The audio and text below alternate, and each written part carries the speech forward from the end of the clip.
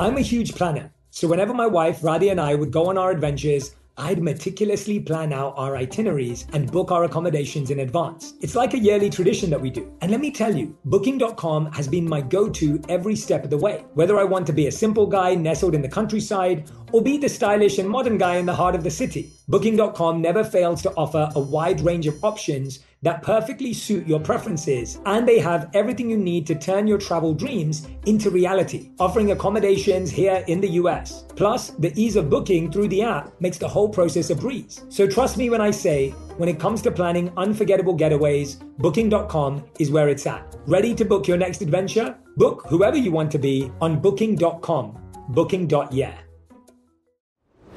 Herbs have been a huge part of my wellness journey, thanks to my Indian roots. My mum introduced them to me, and I saw firsthand how they worked wonders for both body and mind. And when it comes to keeping my digestion in check, slippery elm bark and ginger root are my go-tos. Our sponsor, Nature's Way, has over 50 years sourcing these herbs and many more that can promote digestive health. Visit naturesway.com/herbs and use code J10 at checkout for 10% off any herbal supplements through June 30. Terms apply. Experts claim there is nothing tougher than a diamond. But at Diamonds Direct, we beg to differ. Have you ever met a mother? Strong, radiant, timeless. This Mother's Day, give her the gift that meets her match. With diamond jewelry starting at $200. Plus Diamonds Direct's exceptional quality and unbeatable everyday price, you're sure to give her a gift that wows this generation and the next to come. Experience the thrill of jewelry shopping done right at Diamonds Direct. Diamonds Direct. Your love, our passion. I went to all the big bodyguards around because I knew that the big guys didn't have options for clothing. So if I only had money for 50 shirts. So if I gave the 50 shirts to all the cool kids, they'd wear it one time, throw it away. The big guys wore it 10 times a month. And where were those big guys? They were always in front of the red rope. They was always in front of the club. They were always the guys who were the bodyguards. They were always big. So what happened was I built influence with them first. Then the LL Cool J's and the Run DMCs of the world would say, hey, man. Where's mine? Yeah, what am I? Yeah. Chopped liver? No, you're too cool. No, I'm not.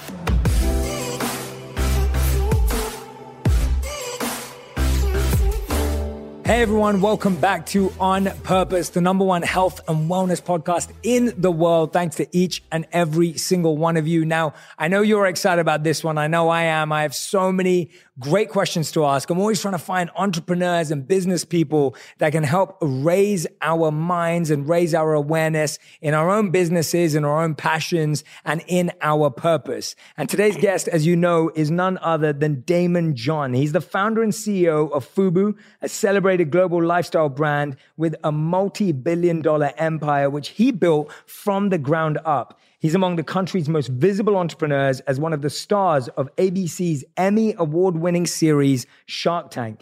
Daymond is a New York Times instant best-selling author with multiple books, and today I'm excited to talk with him about what it takes to be an outstanding entrepreneur and his new book, Power Shift, which is out on March 10th. Daymond, welcome to the podcast. Thank you for having me. Yeah, really happy to have you, man. Excited to learn from you. Excited to hear your insight. I'm excited to learn from you as well. Yeah, I wanted to start on a bit of a personal tone because I always feel like with entrepreneurs and business people, everyone always asking you business questions. And I wanted to ask you, what's the latest adventure you've been on with Minka, your daughter? What's the latest thing? I don't know. I bought 2 donkeys. You did? Yeah, I bought 2 donkeys. True story. Yeah. Oh, wow. Okay. So one's named Felicia, one's named Debo, because I wanted to, when we leave, I wanted her to say, bye, Felicia. and she wakes me up every day to say, I want to go see the donkeys, but she won't touch them. Oh, okay. Yeah, she'll just stay in the car. She'll be like, yo, I'm cool from over here. That's so awesome. I gotta get her to touch the donkeys. That's my newest thing with her. Oh, I love that, man. I was not expecting that. See, I love that. What do you expect? No, I didn't know. I didn't know what to expect. I was like, that's cool. I'm gonna need to find any other fathers that go do that. I love that. I think that's awesome. Tell us about one of the biggest lessons you've learned by being a father. Like what's come to you from that experience in your life? Well, this is my 3rd time being a father. My oldest girls are 27 and 21, or 26 and 21. I can't remember, but I don't know what the best. I mean, being a father, you learn so many different lessons. that, I think it's human nature to be able to figure things out and manipulate the situation as a kid. I mean, she's my youngest, Minka, and just like all my other ones, they realize how to negotiate, how to manipulate at a very, very, very young age. Interesting. It comes natural to them. Yeah. Yeah. They get that from you. No, it comes natural. Kids figure it out, right? They'll figure out they can get away with this person with this. They can get away. I remember, we were probably in a car ride about a month ago. She said, "Well, if I don't get this, I'm going to cry." Yeah. And she messed it up for herself because now I know that she knows that when she cries, she gets this, and she slipped up, in the negotiation process right there, right? She told you. She told me basically, I know your weakness. If I don't get this, I'm going to cry. Now, she's crying. Whenever she's crying, she doesn't get anything. I don't care if she needs 9 stitches. I don't care if she's crying. Yeah. What's your weakness when it comes to negotiation, or what's the one you've had to build the most on? That you saw in your early days of business? I think trust. I think that what is the difference? I trust too much. Right. I just, I'm a person, I try not to lie. I to say that I don't lie would be a lie, right? Yeah. But I think that when I see people and they're talking about something, and I mean, when there's someone who's really foul, that's straight lying, I can't believe you're just lying. It just doesn't come to me as a concept. I mean, unless you're just, don't get me wrong. If I see somebody and I feel like they're a con man or con woman, I understand they're trying to get over. But when people are just like, let's say on Shark Tank, when they're like, I did $800,000 in sales in a year, and I said $800,000 in sales, and I find out that it was $800,000 in sales in 10 years. Ooh. I actually believe that they heard it wrong. They heard the question wrong. Right. Because I'm going to find out. Like, why are you lying? So I think that's my biggest challenge. I'm a very optimistic person. I believe in people. You like to give people the benefit of the doubt. I give them the benefit of the doubt. They're trying to do that. Yeah, it always ends up with the same results. Don't get me wrong. I mean, I end up, smashing them or cutting them off or whatever the case is. But it's just the process. It's just like, oh, damn, you had to lie. Yeah. Yeah. Well, I think it's worse for that person who's done that. Like, it makes them look worse because you actually gave them an opportunity to shine. It just makes no sense. Yeah. Yeah, it doesn't make any sense. But unfortunately, I think we live in this fear-based society where we're more scared of telling the truth because the truth may be less impressive, it may be less respectable, it may be less powerful.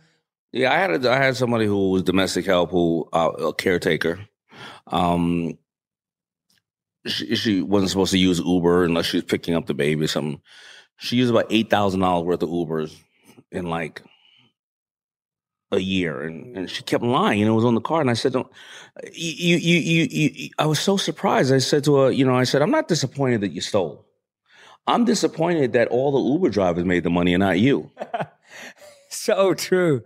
She kept lying. I was like, "That's so stupid. If you're gonna lie about it, you should have just stole some jewelry or something. What's wrong with you, you idiot?" Yeah. Anyway, so true. Well, yeah, cool. That makes sense. I love that. I think that's great advice. I think it's nice to see, though, that people, when they understand this, hopefully people are listening and watching to this, if they're ever going to ask for investment, be truthful, be honest. It's great. We're going to find out sooner or later. Yeah, people are going to find out anyway. No, I love that, man. And you obviously started, your first job, if I'm correct, ever was giving out flyers. Yeah, my first job that I was paid by somebody else was giving out flyers, handing out flyers, $2.25 per hour. $2.25 an hour. Yeah, it's what I pay my employees now. Who gets that? The CEO? Who's getting paid that much? But yeah, so when you're getting asked to do that at 10 years old, what was the biggest lesson you learned as a 10-year-old getting $2.25 an hour? I was in charge of my own destiny. I mean, I took the job because I wanted the job because my father had left. And I became the man of the house. I was the only child. And my mother had to start working several jobs to put the same amount of food on the table. And I learned responsibility. And, I say it in my speeches, responsibility is something that must be taken. It can't be given. And I didn't want to be a burden to her. So whether it was me giving in my little bit of money to help with the bills or for groceries, or listen, I wanted fresh kicks. I wanted something like that. And it felt funny, like she could barely pay the bills, but yet I'm asking her to buy me clothes. When the clothes that I have are fine. I mean, if I have to wear the same exact clothes every single day, I have clothes. I've been in countries where people don't even have clothes, right? So I think responsibility is the thing that was the most, that I took from that. Yeah, I love that. That's a great lesson. I think it was Gandhi who said that I was sad because I didn't have any shoes, and then I saw a man with no feet. And it's that same principle that you're saying, that when you look at that perspective, that difference, we're just looking at what we don't have, right? Not realizing the people around us actually don't have a lot more than that. Exactly. And so, that's a beautiful lesson at 10 to learn that. It's pretty early to learn that as well. Yeah, but you're not realizing you learn a lesson when you're doing it. When you're doing it and you reflect back on the lessons you've learned, often you didn't realize at the time that you were learning the lesson that was a lesson, Yeah. What I love about this book, Power Shift, is that you've looked at a lot of research on negotiation. Yeah. And you've been a serial negotiator your whole life. Yeah. What was the thing that surprised you the most from the research, if anything? Because obviously you've done this practically. You never sat down and read a textbook on how to negotiate. Right. Yeah, and I think you brought up a good point. When I wrote the book about Power Shift, about negotiations, I realized I was exercising a lot of these tactics and or methods to negotiate, but I didn't have an actual plan or method to do it. So I started finding these common threads with a lot of people who negotiated. What I didn't realize about negotiation is that negotiation doesn't start when you get to the table. It starts way before you get to the table. So that's why the book is not solely on negotiation. The book is on creating influence, then negotiating the deal, and more importantly, after negotiating the deal, what more can you get out of the relationship afterwards? Because hopefully the process gave you such a great relationship that the initial deal is only 5% of all the benefits you'll get out of the relationship afterwards. But when somebody says, well, how am I going to build influence? What if you run into Daymond John in the elevator? You have a 90-second pitch. How can you build influence in that 90 seconds? That's the problem. People are very transactional. They think right then is the negotiation. That's not the negotiation. The negotiation is when I leave that elevator and I pull your name up on Instagram.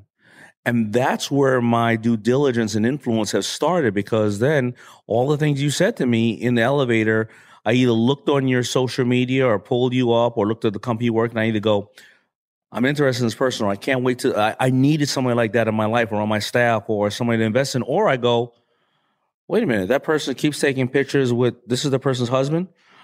And why does the husband always put up Confederate flags on his stuff and is a racist?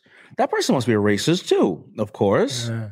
Look at when this person is, the person said they work in the finance department, but they're not doing any references to any financial books or financial intelligence, and they're out there talking shit. That person will never know why I never called them back. Yeah. And negotiations started way earlier. I love that. And so the mistake people make is they're going straight in for the win and the kill in the 90 seconds, because you probably get, if anyone bumps into you, I'm sure they're pitching business ideas to you all the time. And you're actually saying that's the biggest mistake, because they built zero influence with you. They built zero influence, or the influence that they've laid down that we're going to look at. Listen, their reputation is going to precede them, because I'm going to go follow back up on that. Yeah. Right. And so then the negotiation starts, whatever that negotiation may be. And how do you care about what I want in the negotiation? A lot of people think what they want to get. And then after that, how do you nurture the relationship afterwards? Even if that first negotiation didn't really necessarily go as well, how do you nurture that relationship? Because now you have an in with me to some extent.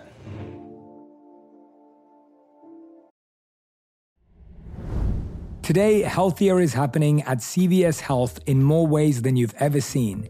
It's wellness destinations for seniors, including select locations with Oak Street Health and CVS Pharmacy. It's doctors, nurses, pharmacists, and everyone in between offering quality care and support virtually, in person, and on the phone. It's in-home evaluations through Signify Health and meeting mental health needs through Aetna. And those are just a few of the ways healthier is happening. To see more, visit cvshealth.com/healthier happens together. CVS Pharmacy, Oak Street Health, CVS Specialty, Signify Health, and Aetna are part of CVS Health. Eligibility and services vary by location and individual.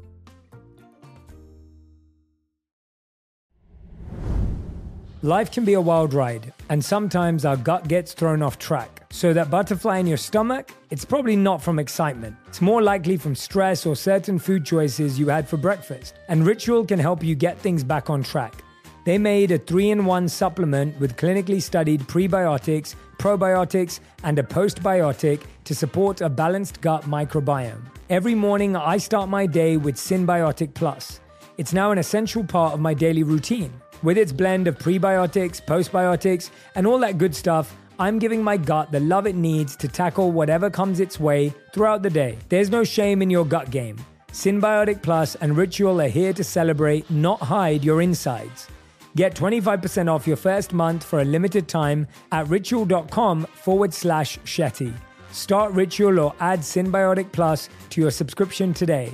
That's ritual.com/Shetty for 25% off. I'm going to let you in on a little secret. Whenever I travel, I feel like I become a new person. Like that time I explored the bustling streets of New York, I felt like I became Curious Jay, immersing myself in the vibrant culture and sampling exotic street food. And then there was that trip to the mountains, where I transformed into Adventurous Jay, conquering hiking trails and embracing the breathtaking scenery.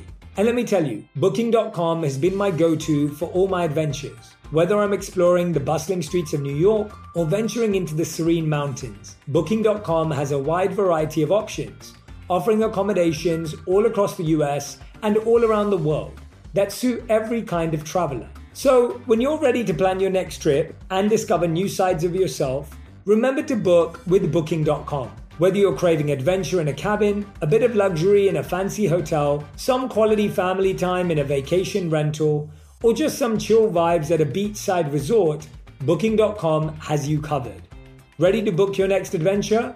Book whoever you want to be on Booking.com, Booking.yeah. Let's circle back to that beginning part, because I love what you're saying about building influence. Tell me what was different about building influence when you started versus the way you're seeing it now when people are trying to build influence with you, because you obviously built influence in a non-social media age, in a non-digital age. Was it harder? Was it slower? Was it faster? It was much slower. It wasn't different. It was just a different platform, right? It was much slower. It was much harder. It was in a much smaller circle, but I had to build influence there. You know, when I went out to, you know, if let's say we want to talk about it today. You want to go get a big influencer to, wear your stuff or support your brand. I wanted to as well when I was a kid. I didn't go right to LL Cool J. I went to all the big bodyguards around because I knew that the big guys didn't have options for clothing. They only had a white, Rochester Big and Tall, white shirt, black shirt, or custom-made clothing. So if I only had money for 50 shirts. So if I gave the 50 shirts to all the cool kids, they'd wear it one time, throw it away. The big guys wore it 10 times a month. And where were those big guys? They were always in front of the red rope. They was always in front of the club. They were always the guys who were the bodyguards. They were always big. So what happened was I built influence with them first. Then the LL Cool J's and the Run DMCs of the world would say, hey, man. Where's mine? Yeah, what am I? Chopped liver? No, you're too cool. No, I'm not. No, you're too cool. But after 6 months of them seeing this brand around, that's how I built it. And it's the same thing today. If you're on a social media platform, you want to go after this big person, hit the smaller people that really value you and would really be your ambassador. The big people will talk about it sooner or later, but if you go right to them, they're going to look at you like everybody else who just comes straight to them. And they're going to say, well, why am I going to be the first one to invest in your brand when nobody else does? And it's just all done on just a different platform today. Yeah, I love that, though. What you just shared with your story, that's genius. I mean, just understanding the positioning of bounces, because I think sometimes people, in a negative impact on ourselves, is we look at, these people they're not big enough. They're not important enough. Right.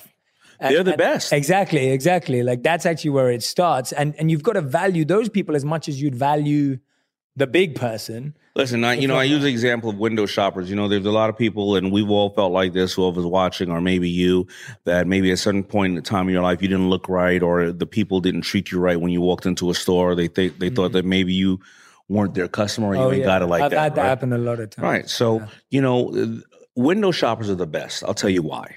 I have a couple of dollars now. I'm okay. If I go and buy a brand new, what am I wearing? Some Y3s today.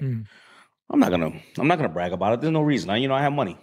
But if a window shopper sits there and goes into the store and doesn't have any money, and they go, one day when I'm gonna get money, I'm gonna buy those Y3s. You know how many people they're gonna tell that to? They're going to tell it to a million people. Man, whoo, wait till I get those wide threes, baby. Wait till I get the wide. That became your ambassador. That person just shared it with 1,000 people, and those people are extremely, extremely important. And that's where power shift happens, because what happens is you build an influence with people. They're influencers too. They are just talking about it in a different way. So we actually totally don't understand power shift. We don't understand what power really is. A lot of people are doing it and they don't realize they're doing it. They don't have a method to it. Yeah. And so, but why not have a method to negotiating? Because, the only thing that separates you and me and from everybody else is what we have negotiated in life. That's it. It's the deals we've taken, the deals we haven't taken. A lot of times, not the deals that you haven't taken. It's the deals you did take that screw you up, right? Yeah. And the only thing that separates us, and I've seen thousands of pitches, the only thing that separates us is the ability to negotiate. Yeah. I was telling my team just now, like before I really got into all of this, I was this close. I was offered this podcast deal. And this was before this one when we did it for real. And I was this close to taking it because at that time, I was positioning myself or considering myself less influential than the person who was offering it to me. Right. And so I was going to sign this pretty bad deal for me because I thought, it's going to get my foot in the door. It's going to give me that break. Luckily, my lawyers held me back and we did it the right way.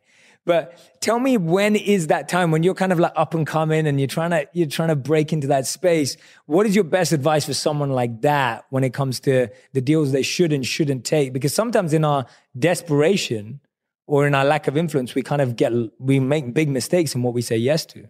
That's a good question. All those are personal decisions that need to be made, right? Yeah. Because you could have taken a crappy deal here because you felt that you were going to do more in this world or whatever the case is, meaning Bethany on, she's in the book, Bethany on Housewives. Mm-hmm. She wanted to put out Skinny Girl, so she didn't care how much Housewives were paying her initially. So it all depends on where is the value. And I think the question right there that somebody asks themselves is, what's their why and what do they want to get out of it? What's the reason you're doing it for? Yeah. I see a lot of people who say, well, I want to make $1 million. All right, what are you going to do when you get the $1 million?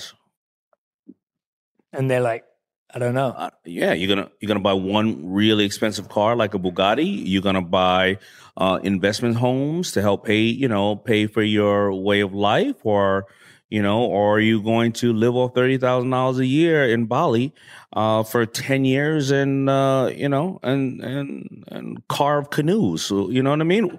But what is it, right? Yeah. And a lot of people, when they get to that point of, I'm gonna sign the deal with the podcast, or I'm going to do this show, or I'm going to marry this woman, or I'm going to do, what's the why, the true why? And we so often don't know our why. Absolutely. And you talk about finding your light, right? Like finding that light in your book. And I feel like, but do we not know the why because we're just seeing shiny objects, and it's like that shiny object syndrome where we just go chase things?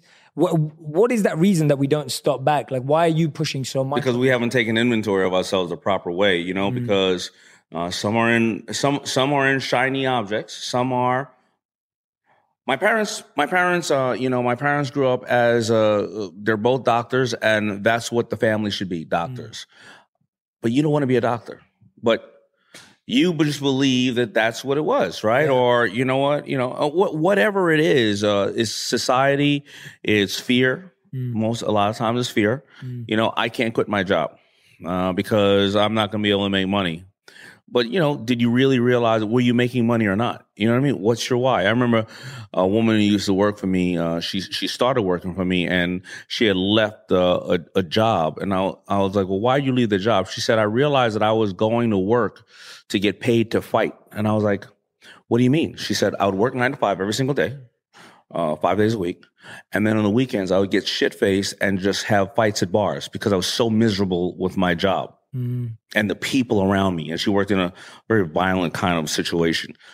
She didn't know her why anymore. And then she came to me and started working in a charitable area, and she never had a fight again. And she was happy, but she had to check herself and check her why. Yeah, absolutely. Yeah, I always joke. I grew up in a family where I could be a doctor, a lawyer, or a failure. Like those are my 3 options. Right. It was like you either those two or you kind of didn't make it because you didn't do anything right. And you're so right. That self-inventory check of, wait, what is my purpose? Like, why am I doing this? Like, do I even care about being this? What's become your why as time has changed? Like, how has your why changed? Has it upgraded? Has it become deeper, better? What's I really can't say that it's upgraded because I can't doubt anybody for whatever their why is, right? There's no better why. Yours is not better than mine. Has it changed? Absolutely. I'm 50 years old now, and my why has changed 10 times. But the core to my why, it was a friend of mine who explained to me the core to my why. The one thing that didn't change is that I wanted to serve others. And I said, wow. I was like, I don't want to serve others. He was like, yes, you do. I was like, no, I don't. He was like, listen, you start a brand, FUBU, Forrest Bias. You want to empower a culture. You could have called it like many designers, Ralph Lauren and Tommy Hilfiger, call it their own name. You could have called it Daymond John. Not sure if it'll work or not, but whatever the case is, right? Then you go and you start acquiring other brands and helping people. Then you start writing books and the books weren't about my lifestyle. The books were display of power, how you and I have the same power, the brand within, you're the brand, power. Yeah. Then you go on, you start investing on people, on Shark Tank and start giving back educational stuff there. And then you start becoming a motivational speaker.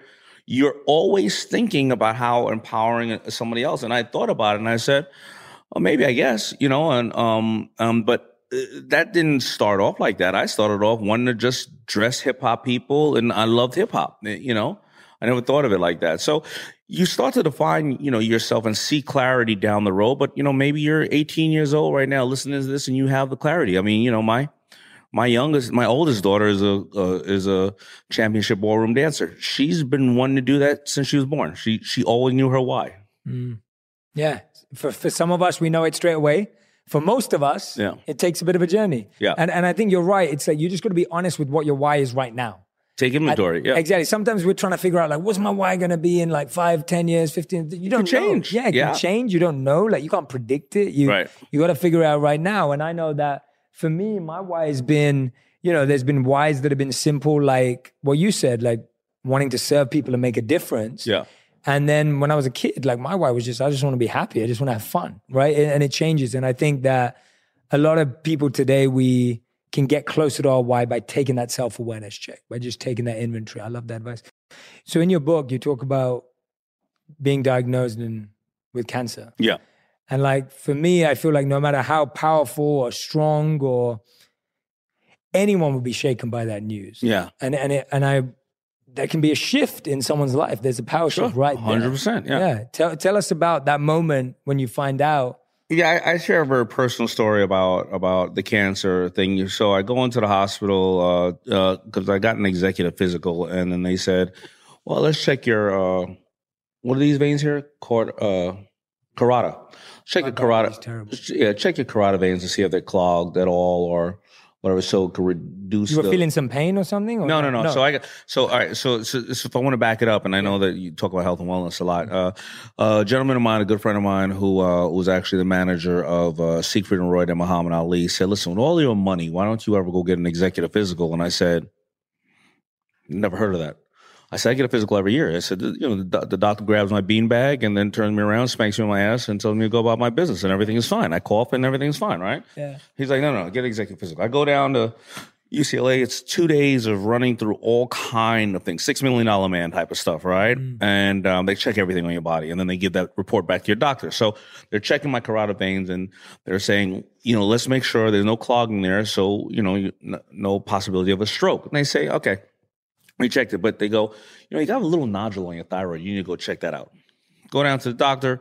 My doctor, he says, all right, I'm going to take a biopsy. 90% chance we know what it is. 10% chance we don't know what it is. Of course, 10% chance they don't know what it is. Go to a surgeon. He says, you're 50 years old. Let me tell you something. Right now, if you were 90, I would say no matter what, don't do anything. But you're 50, and so you have a choice. We could take out your thyroid, but here's the issue. 50% chance we're taking out a perfectly good thyroid, 50% chance we're taking out something that could be challenging to you. I go and get the surgery. The 1 hour surgery becomes 3.5 hours, and they move a mass in my throat the size of a golf ball out of my neck. Doctors, they never tell you anything. So I go, what is it? Is it cancer? He says, I don't know. I got to send it to the lab. And it's about 2 weeks. So he sends it to the lab, and I know you're taking, and this is a top surgeon in the world where it comes to this. He knew what it was, and I can tell. So I had to mentally debate with myself, if that mass was that large and it potentially moved into my lymph nodes and then it would move into my brain and I could potentially have that and take the radiation pills and chemotherapy, what's the chance of me dying? Right? And it could be a very long road of recovery and I could die. So I said to myself, listen, I have to weigh it, take inventory. 2 daughters, 121 to 126, beautiful women, my ex-wife, great. These girls are benefit to society. They're great girls, right? My mother, I don't want to ever see my mother get old and have to bury her. I know I'm being selfish right now, so I won't see that. I also don't want to be 90 years old, pooping on myself and rolling around with no teeth, right? Let me go out while I'm on top. And I got a 3-year-old. She's not going to remember me. And I got a beautiful wife who's super hot. She's definitely going to be able to get another husband. I'm going to drink myself to death. No problem. I'm going to go fishing every single day. I've lived a better life than I've lived 10 lives already. You can't believe what I do. I'm cool. I've accepted death. Or just the flip side. I want to walk my daughters down the aisle. My mother should not have to bury me. My 3-year-old, she's going to need me. My wife is super hot. I get to sleep with that woman every night, every day. Holy shit. So I had to negotiate with myself first. That's a power shift. You have to negotiate with yourself first. Am I going to take this on? And when I shifted my mind to saying that I'm not going to allow this cancer, and even if it is moving to my brain, and we still don't know, you have to always get checked. If it is moving to my brain, it's not going to beat me, right? Mm-hmm. And before the 2 weeks came back, because it was like a week and a half into that, I totally forgot I even was waiting for results. And when the results came back, thank God, I was clear, but they still checked me out. But, that made me say to myself, that's what we always have to do. We have to have this negotiation with ourselves before taking a podcast or walking away from it because your attorneys are like, don't do it. And you're like, but this is not your life. This is my life. This is my only shot right now. As far as I'm concerned, this person's bigger than I am. But you have to negotiate with yourself saying, you know what? You're here for a reason because you're my attorney. You've probably seen this before. I know that I'm not going to stop. And you know what? It's a shitty deal. And why should I take a shitty deal? Yeah. I'd rather be, because that shitty deal, I'm probably still going to be broke or not, whatever the case is, but I'll be broke underneath somebody else. I'd rather be broke knowing I made the right decision, that I was in charge of my destiny. And that's what happened. You had to have a negotiation with yourself. Yeah. I love that. Thank you for sharing that, by the way, the full picture of it, because the way you just gave those two framings, one was really well told and hilarious. And one was like, how most people would see it. And for me, hearing both those perspectives, I've got a spiritual mentor who's helped thousands of people back in London. He's currently got stage 4 brain cancer. Oh my God. But the amazing thing that he's done, and I think he may not say in the same words as you, but he's negotiated with himself, and all he emanates is gratitude. Yeah. You could just not see this man in pain. Like anyone else would just be falling apart. Yeah. All he does is thank everyone for the work they've done, the service they've given others, how they've served God, because that's his world. Like he's just emanating this gratitude to everyone. And you can see that even in like the peak of pain, someone's able to reframe that. Sure. Like absolutely. You were able to do, 100%. which is phenomenal. And I'm glad that we pray and hope that you get to continue doing all the incredible work in that way, man. Thank you. Yeah, but that's awesome. I love that. Tell us let's go back a bit to building a personal brand. Yeah. Because I feel like that is such a hot topic today. Everyone's trying to do it. Where are you seeing the mistake between building a brand versus actually building yourself to be the brand, if you know what I mean? Like the perception. Where's your take on it? Again, inaccurate inventory of yourself and not knowing your why, and also projecting something that you don't, it's not real, people perceive that brands are only built on positive things. And I hope that everybody here listening will lead a life that's morally correct and things of that nature. But Old Dirty Bastard was an old dirty bastard. This is what it is, right? And he lived off of that, right? And there are a lot of brands out there, and people will resonate with you if you, for a lack of a better word, keep it 100, right? And that's the brand that you got to build, because today with transparency, with all social media and various other things, your brand can be stripped apart in a minute. And we see it happen all the time, right? We can talk about all the Kardashians of the world and this and that who build nice brands, but how many people in the news every other week you're saying that person's done? Their morals and their ethics were off kilter on what they acted like they were. Yeah. So I'm not about politics, but look at our president. Some people hate him, some people absolutely love him, but he's true to his brand, however you want to perceive it. And some of us are disgusted, and some of us are like, that's my guy. But and listen, he's the most powerful man in the world and changing the way that a presidency has been looked at for hundreds of years. Think about that. Yeah, absolutely. And there's a powerful brand either way. Brand either way. Yeah. You say that your superpower is picking good people. Yeah. Now, as a growing entrepreneur with multiple businesses that are growing for myself, I find, and I speak to entrepreneurs in this same space all the time, we find recruitment is probably the hardest thing. Like it's a genuine challenge. And I want to know some of your advice when I'm recruiting. What have you seen to be those giveaways, those tips, those techniques, the principles that you've noticed when you're hiring, and you've got like decades of experience of hiring the wrong and the right. Yeah. Tell us a bit about that process. Well, most of my staff started as third-party vendors or interns. The dating process, and I noticed that the interns, when they came to the office before people who got paid to come to the office, they leave after. They are the ones who I would end up hiring that year or 5 years down the road, and they came in the office. They were problem solvers. They were Swiss Army knives, but they were likable too. My businesses that have failed and my employees that have not really grown, we just didn't like. A lot of people think that, don't get me wrong, don't hire an intern for your attorney. That's probably not a great idea, right? Or a doctor, right? Don't have an intern. But, once you give a resume to somebody, that just gets your foot in the door. After that, I want to know, can I sit next to you for 8 hours a day, 5 days a week for the next 5 years of my life? Yeah. Right. And the same with an investment. My entrepreneurs that we failed at, a lot of times I didn't like them or they didn't like me, whatever the case is. But if there were 10 problems, I'm not picking up the phone 10 times to talk to you. I don't like you. Maybe one time we'll pick up the phone.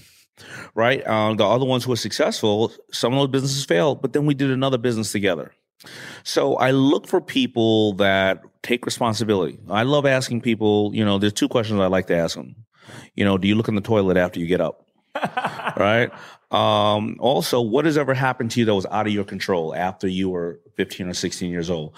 Now, if they don't tell me something unfortunately devastating, like I was part of California fires, or I grew up in Darfur, or a drunk driver hit me, then nothing else was out of your control.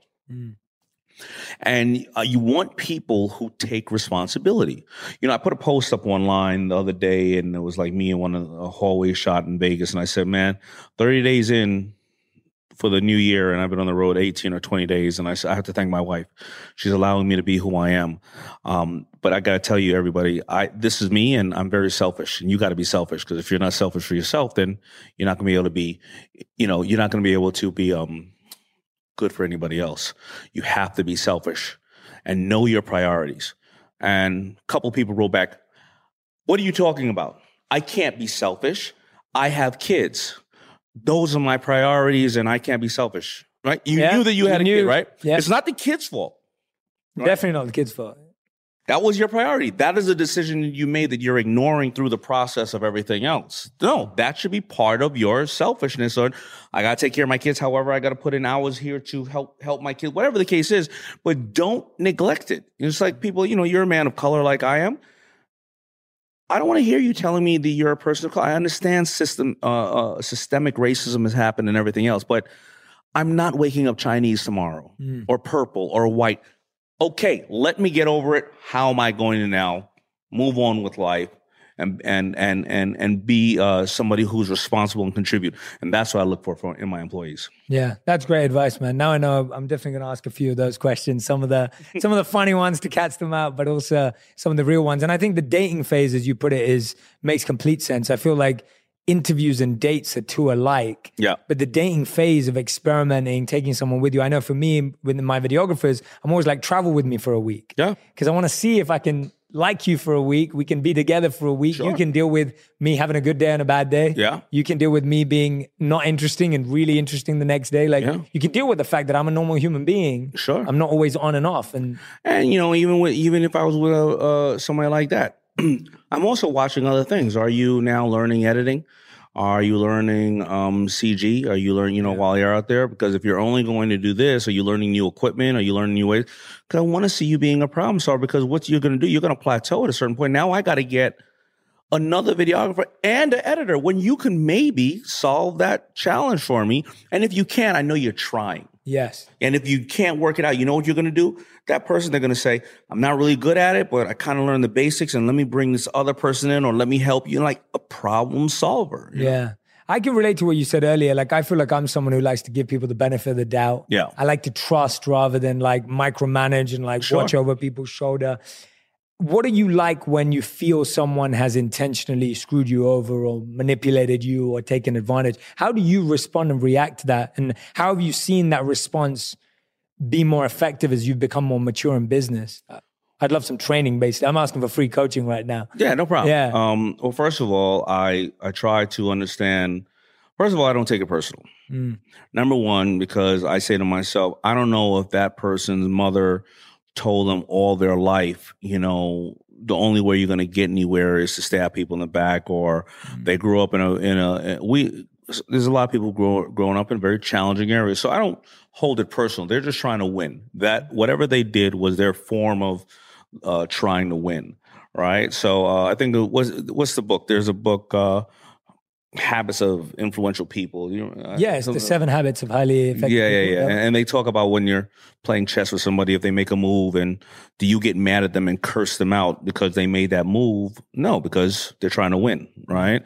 So I look at it the same way. Also, then I look at it, are they a good, especially with friends, I always say to myself, because I cut off people here and there because I meet new people, and not that they're replacing others, but I always say, if you're not a good enough friend to yourself, then you'll never be a good friend to me, right? So I do those two things. I normally don't try to get people back. I always say, it is what it is. Appreciate it. Nice knowing you. Yeah. However, this is where it goes into negotiations and building influence. If somebody does come to me about that person down the road, I'm going to tell them what happened. Yeah. And that person that screwed me will not know. I'll tell. I'm probably not talking to them anymore, but they don't realize how detrimental that was. Because now, what if they screwed 50 people, and those 50 people all told 50 people? Totally. And if they screwed someone who has some influence, I'm not going to go out of my way in public to tell people. But if you come to me and say, "Hey, I'm about to work with so forth and so on," I may say, depends on the relation violation. I may go, well, if I ain't got nothing good to say, I'm not going to say anything at all. Yeah. Or I might go, oh, no, that person's a thief. That person stole. Yeah. Yeah, but you want to be honest with that person too. Yeah, 100%, because then what if I didn't say that and then they screw you? Yeah. And then now you were checked with and it reflects badly on you again. Yeah. People just don't think about that. Yeah, they don't think about that. I'm actually going through that scenario right now in a particular area of my work. And I was just sharing the same thing with my team. Who in here screwed you? It was no one in this room. It works on it works on the opposite way too. About negotiation and building influence. That we look at the social networks and stuff like that. We look at that as how powerful it is, but it really started from one thing: networking. Now, what I've noticed that if I just meet you at a bar and you have a small commercial building, you're looking for a great plumber. I'm not going to recommend my my Uncle Zeke because he burnt the turkey during Thanksgiving. He never paid me back $10 for 3 years, and he punched me in my mouth when I was 6 years old. But if I met somebody else who was a plumber recently, I'd say, I don't really know this person that well. They seem like they were really buttoned up, organized person. I don't know them that well, but you know what? Why don't you take a card and you call them and see what happens? Yeah. Because I have no vested interest there. But yet I shared it with somebody else. And that's exactly what social media and retweeting, whatever the case is. And that builds influence. That's why networking is so big. But a lot of people just don't grasp the simplicity of what we're talking about here. Yeah, when we talk about that, we're talking about networking. And even now when I was asking you for coaching, you talk a lot about how the biggest mistake entrepreneurs make is not having mentors in their life. Right. I 100% agree with you. I think the challenge right now is that you have a group of people who want people to be their mentor. I don't know how many times you get asked that question. Yeah. Like, Daymond, will you be my mentor? Will you be my mentor? What is the process to ask someone to be your mentor? What does that look like when someone's asking you that question? That's a good question. So, first of all, why do you want them to be the mentor? Because, Do you want them because they understand the fundamentals? Because a health mentor and a business mentor and various other people are going to be different ways. Also, what's in it for the mentor? I have a lot of people come and tell me their problems, right? And it's cool. But there's an old saying, don't tell anybody your problems. 20% don't care and the other 80% are really happy you have them, right? So why the hell are you telling me your goddamn problems? I got my own problems. What's in it for the mentor?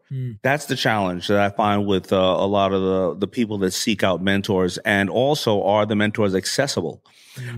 You can try to get a hold of me as a mentor, and hopefully I could be one, but that's why I write the books and do social media. But you're going to talk to me, one time every 6 months? But if you have somebody that has a car dealership locally in your neighborhood who's been there for 20 years, that person understands the fundamentals of business just like anybody else. They've been through inflation. They've been through changing of technology. They've been Economic through downturn. all kind of stuff, right? For 20 years. Why are you looking at me? You're going to talk to me once every 6 months when you can go over there and wash those cars for that person and get your, your Karate Kid on over there, a wipe on, wipe off, whatever it is, and talk to that person, right? What's in it for the mentor, right? So you want me to teach you about business? Clean some damn cars over here. Yeah. Or you want Daymond John to teach you? Well, you know that I love to save animals. Go donate some time at the ASPCA or animal shelter, 2 days a week, argument's sake, and I'll spend 1 hour a day speaking to you. What's in it for that person? Yeah, I think that's great advice. And because I think sometimes mentorship now, as it's growing in its popularity, it's become like a popularity contest to some degree. So you just want to be able to say someone's your mentor. I never thought of that. That's a good point. Yeah, as it grows in popularity, I feel the same way. I say this all the time. I'm like, half the time, Richard Branson or you or whoever may not be the right mentor. This person in your local business could be the right person 100%. For you. And then like what you said, I talk a lot about how you can be mentored by people you've never met, by reading their books, by studying their lives. I was mentored by Napoleon Hill. That's who mentored me. Think and Grow Rich. I've read the book now 17 times. It's a great book. Yeah. And for me, I've always said people like Martin Luther King, Steve Jobs, Einstein, like I've studied their lives. I've looked at how they made good and bad decisions, what they got right, how they did it, how they thought about stuff. Yeah. And I've learned so much more. I never met any of them. And I think there's so much power in that. Well, that's the power. That's why you're sharing people the power of reading or audiobooks, because what you'll find is that a lot of the people didn't know each other. Steve Jobs may not have known this person, that person. But when you start to find defining and similarities and all these great pieces of information you're getting, I mean, is everybody wrong? Yeah. You know? Yeah, exactly. And you find patterns, right? Like there's patterns. There may be different words. They're all goal setters, right? Yeah. They all are focused on something. They all are driven. They all have failed, but they fail fast. They've all reset their goals. They all, focus generally on some level of family, spirituality, or health. There's something, and you can find it all in all these books. Yeah. What are some of the mistakes you're seeing people make in negotiations? We talked about a few of them of going straight in for the kill, straight in for the win. What are the other common mistakes? Not knowing where they're willing to settle or where they're or what they want to get out of what they're doing. Yeah, so you don't have your boundaries set up. You don't have your boundaries set up. Not stating in the beginning, or everybody feels that if they say the number first, they're the one who loses. A lot of times you set the boundaries for it and you just know where it's at, right? Not caring about the other person and what they want and not listening to them, cutting them off.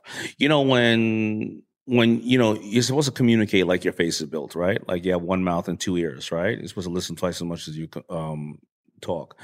And if I said to you right now, I'm not really feeling that well, but so I think I'm going to go to the store and get, if you cut me off, you don't know if I'm going to say I'm going to go to the store and get some medicine, or I'm going to go to the store and get some food, or I'm going to go to the store to pick up my wife and then she's going to take me home from there. You've never heard the last part of the information. And when people are communicating with you, almost the most valuable piece of information they're trying to share is at the end. A lot of people try to cut people off and stuff like that. Wow. Also, not understanding body language and how people communicate. Over 60% of communication is body language. Only 8% is what people care about. Only 8% is what you say, and the rest is how you say it. Yeah, that's for sure. That is 100% for sure. What's the worst body language in a negotiation that you've seen or you've perceived? Is it as simple as closed body language, crossed hands, or is it more like just lack of eye contact and lack of what are the First of all, it's a handshake. Yeah. Second of all, is not remembering people's names, right? But it depends on what side of the table you're on. You know, if I'm if I'm a guy and I'm negotiating with you and I feel like it's okay if I want to do the deal or not, but if your legs are cocked spread wide open and or your legs on a triangle and you're leaning back, I'm feeling like you're trying to assert dominance on me, right?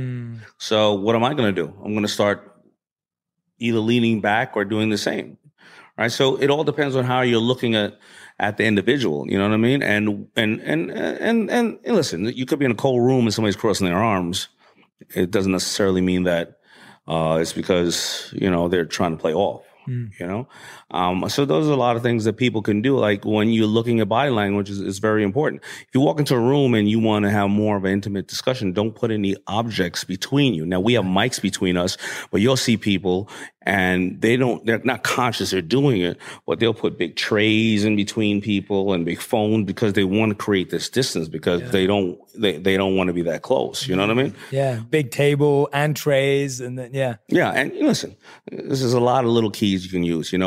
People believe that you're less likely to lie when you're touching them. So make sure when you're leaving, you shake their hand and say at that moment, I can't wait to do further business with you. If that's how you feel. Yeah. That's going to be twice as more effective than just saying it when you leave. Yeah, totally. The thing I find though that with the people who do this maturely and immaturely is like sometimes you see someone who's following the textbook version, but it's a technique. It's not real. Right. And I feel like that's what you always sense that, you can sense when someone like knows all the NLP and the perfect way to look at someone, and you learn all those techniques, but then when it's not genuine, when that person doesn't believe it, someone like you who's been in business for many, many years is going to sense that straight away. Yeah. You know when you sense that?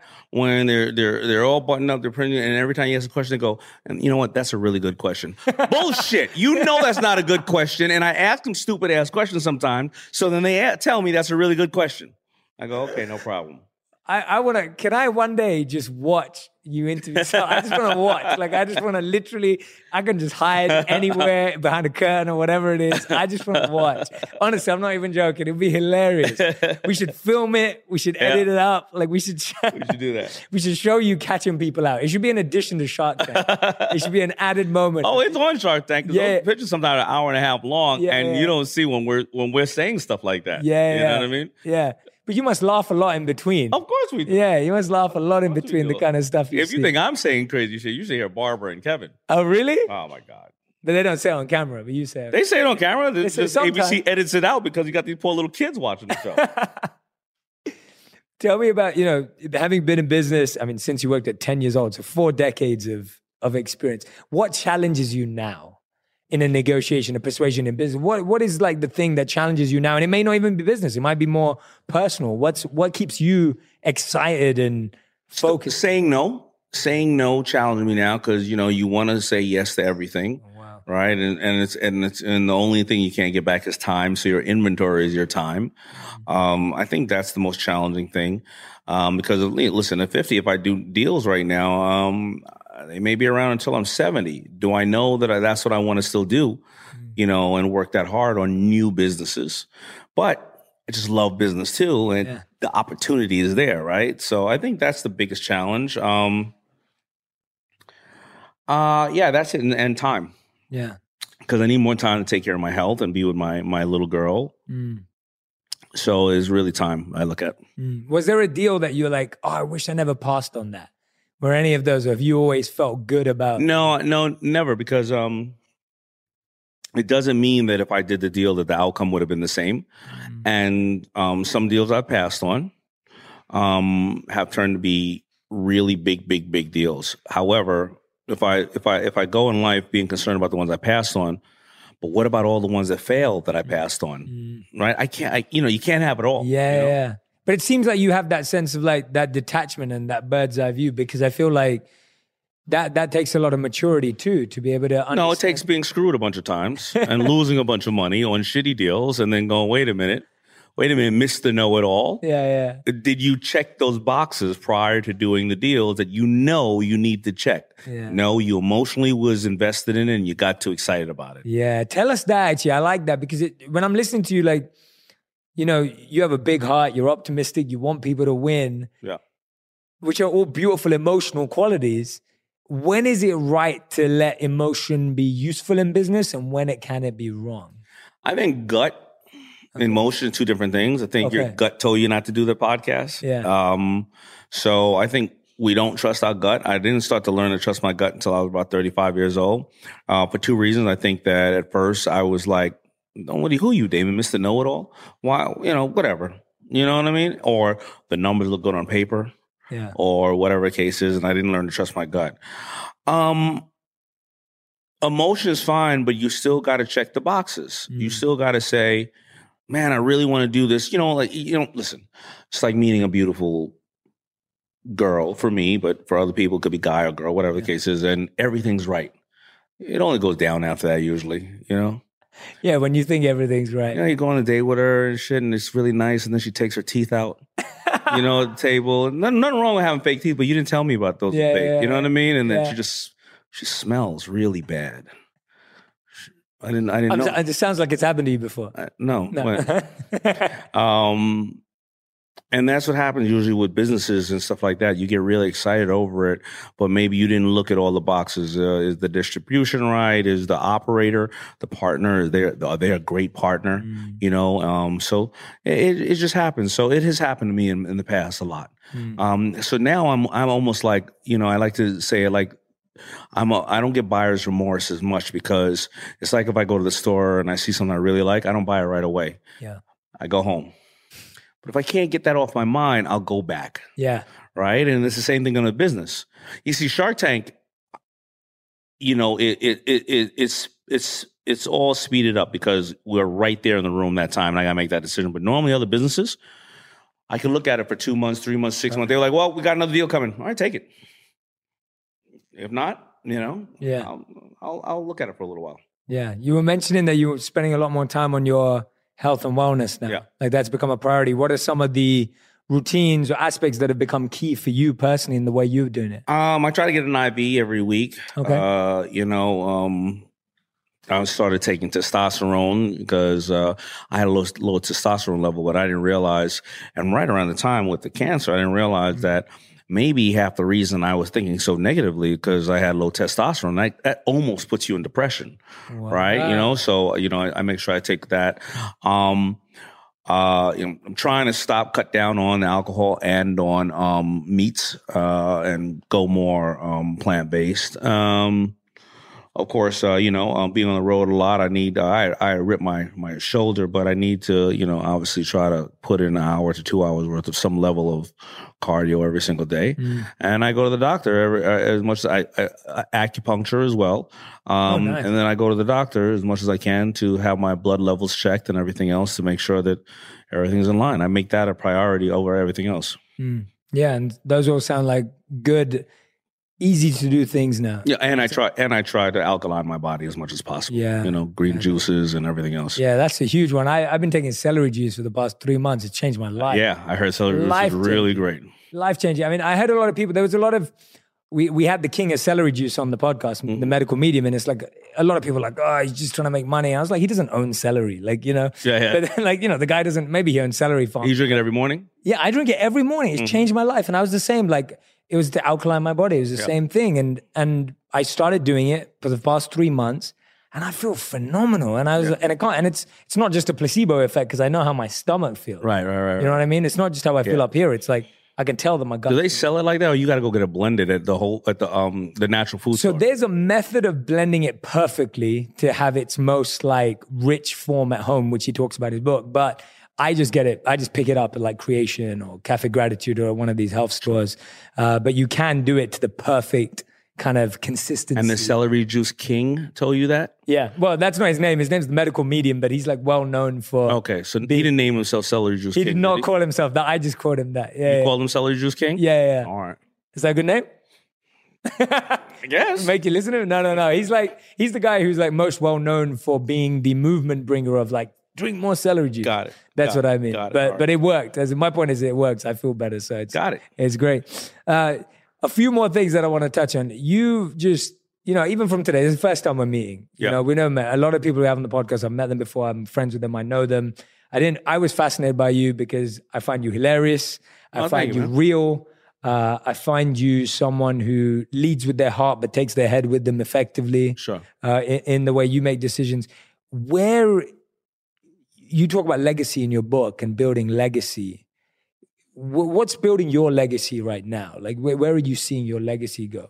I think my legacy is being built by men, women, people of color, people who felt that they didn't have the wherewithal or the resources to become successful. And I think that they see me because I make it very transparent about dyslexia and lack of having a great upbringing / education and resources, that I think they see me and they say that they can do it. And I just hope that the next Oprah Winfrey or Steve Jobs is, at home, 10 years old, in their pajamas, eating some cereal, watching me on TV and saying, well, why can't I do it?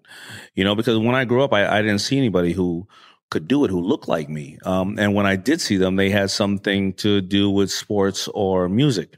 And if you didn't have a talent or you couldn't have, you weren't an athlete, then how can I do it, right? But when you see me, and unfortunately, I'm one of the few people of color on TV, business orientated, that's globally recognized, that created a brand, unfortunately. And there's many who have done that, many, right?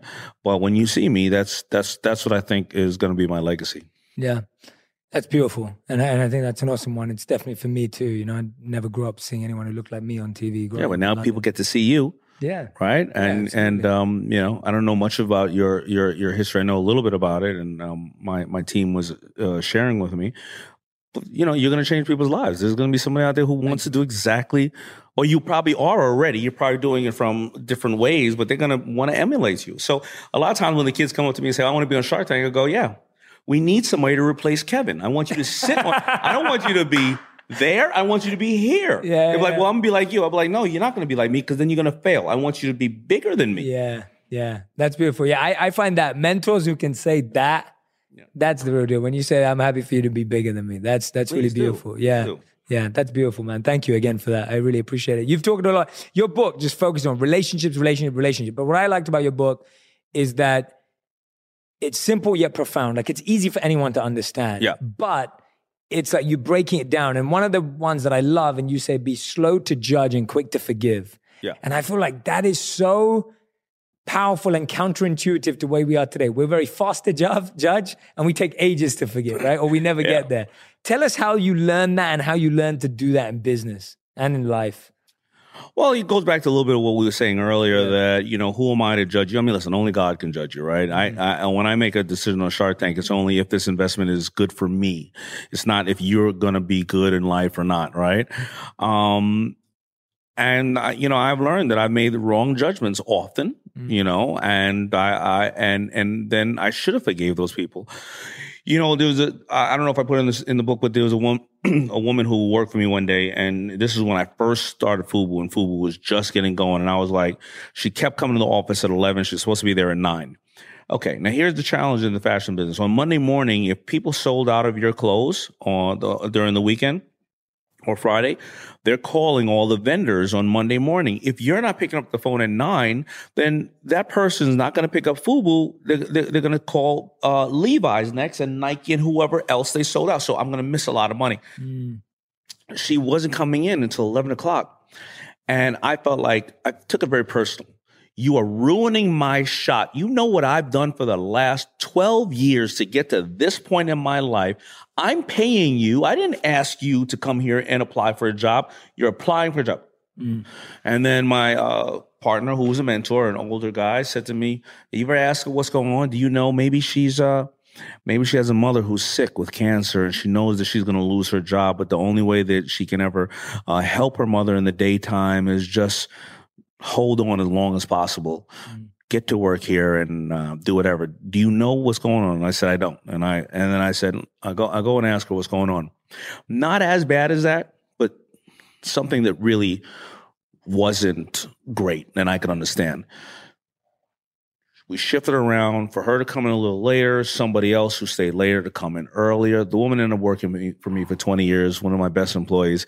And it was because I cared about her, and I just asked her. Power shift is not about only power in you. The power shift is about reversing the power and giving it to your staff, giving it to your husband, your wife, your whoever the case is, because they'll value you more and give you more power. Yeah. When I'm at work, I'm Batman and everybody else is Robin, and then I'm Robin and I allow them to be Batman too, because if I hired you to do this, then why am I acting like I know more? No, you're Batman. Tell me what to do, right? So, that's how I came up with that theory over the course of time, though.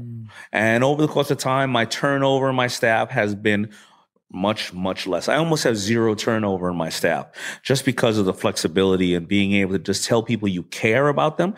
People half the time just want to know that you give a shit. Yeah. Yeah, that's phenomenal, Daymond. Thank you so much. We end every interview with a final 5. So it's our rapid fire round. So you have to answer all of these questions in one word or one sentence maximum. Sure. Yeah? Okay, so here's your first one. So I'm going to name a title of your books, each of them, and I want you to give us one powerful lesson from each of them. Sound good? Okay, cool. All right, so let's start with Display of Power. You and I both have the same power. Which one is going to display it? I love that. That's awesome. The Brand Within. You're a brand. Or describe yourself in 2 to 5 words. Nice. Okay. The Power of Broke. You don't need money to make money. Nice. Rise and Grind. How are you using 24 hours a day? And Power Shift. That's it. How do you take back the power, not lose the power? Don't let anybody take power from you. Yeah. I love that idea, though, what you just said about the power shift of like the power shift sometimes is you to your employees, you to other people. That empowers you more than trying to hoard all that power. That's so powerful. I love that. Okay. Second questions. What's You just asked me 5 questions. No, I know, but that was in one. I put it all in one. I'm going to ask you 4 more, if that's okay. No, it's fine. I just didn't know you didn't know how to count. But let's... Fair enough. I wanted to get more out of you, man. All right, no problem. You got a lot of good stuff. You got a lot of good stuff to say. I get it. Guys brag 3 times the amount of what they've really done, and women reduce it 3 times the amount. So so giving you more opportunity. Yeah. So if you tell me 1 is 5, if a woman tells me 5, it's really what 2.5, whatever. Tell me about a mentor in your life who's who's the mentor in your life in your entrepreneurial journey that's made the biggest impact. No. First of all, that's mom, but I would have to just think of somebody else because that's the easy one. Jay Abraham, a guy named Jay Abraham. Yeah, absolutely. Yeah, awesome. Okay, great. A business that you admire the most? Business that I admire the most? Well, company would be Nike. Yeah, company, yeah. Nike. Okay, cool. What's your favorite thing about your wife? Her ass. I didn't ask, yeah. We asked it. My wife got the best ass in the business, man. You should see these things. I'm okay. I don't want to. No, she's your wife. All right, she's your wife. I respect. Damn, I miss her. I miss you, boo. Where is she right now? Right here. Yeah. Right here. Yeah. And your biggest lesson or takeaway from the last 12 months in your life? The last 12 months. Great question. Never been asked that before.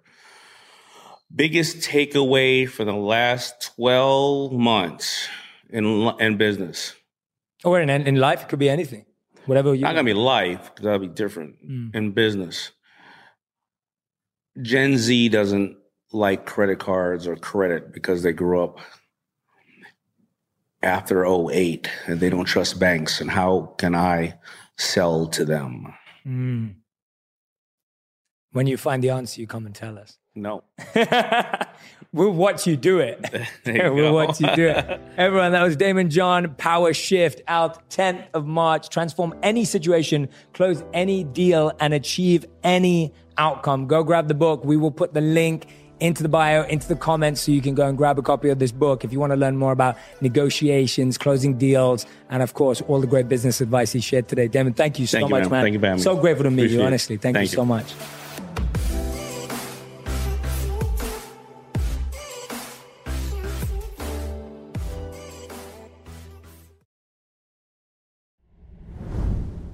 Summer. The best time of the year usually doesn't come with a great deal. Soaring temperatures come with soaring prices. But what if there's another way? With IKEA, your summer plans can last longer than 2 weeks of vacation and be more affordable. Here, everyone can have lounge chair access. No reservations needed. From affordable outdoor furniture to stylish accessories, we have all the essentials you need to soak up summer in style, no matter the size of your space. Start planning a better summer with IKEA. It's your outdoor dreams inside your budget.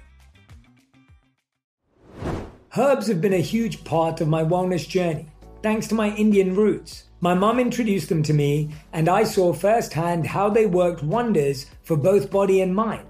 And when it comes to keeping my digestion in check, slippery elm bark and ginger root are my go-tos. Our sponsor, Nature's Way, has over 50 years sourcing these herbs and many more that can promote digestive health. Visit naturesway.com/herbs and use code J10 at checkout for 10% off any herbal supplements through June 30.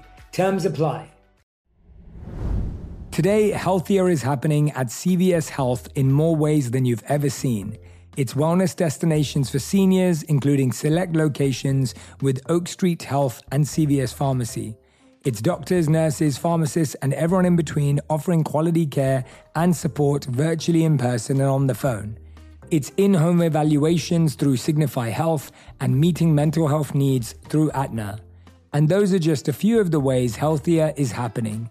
To see more, visit cvshealth.com/healthier happens together. CVS Pharmacy, Oak Street Health, CVS Specialty, Signify Health, and Aetna are part of CVS Health. Eligibility and services vary by location and individual.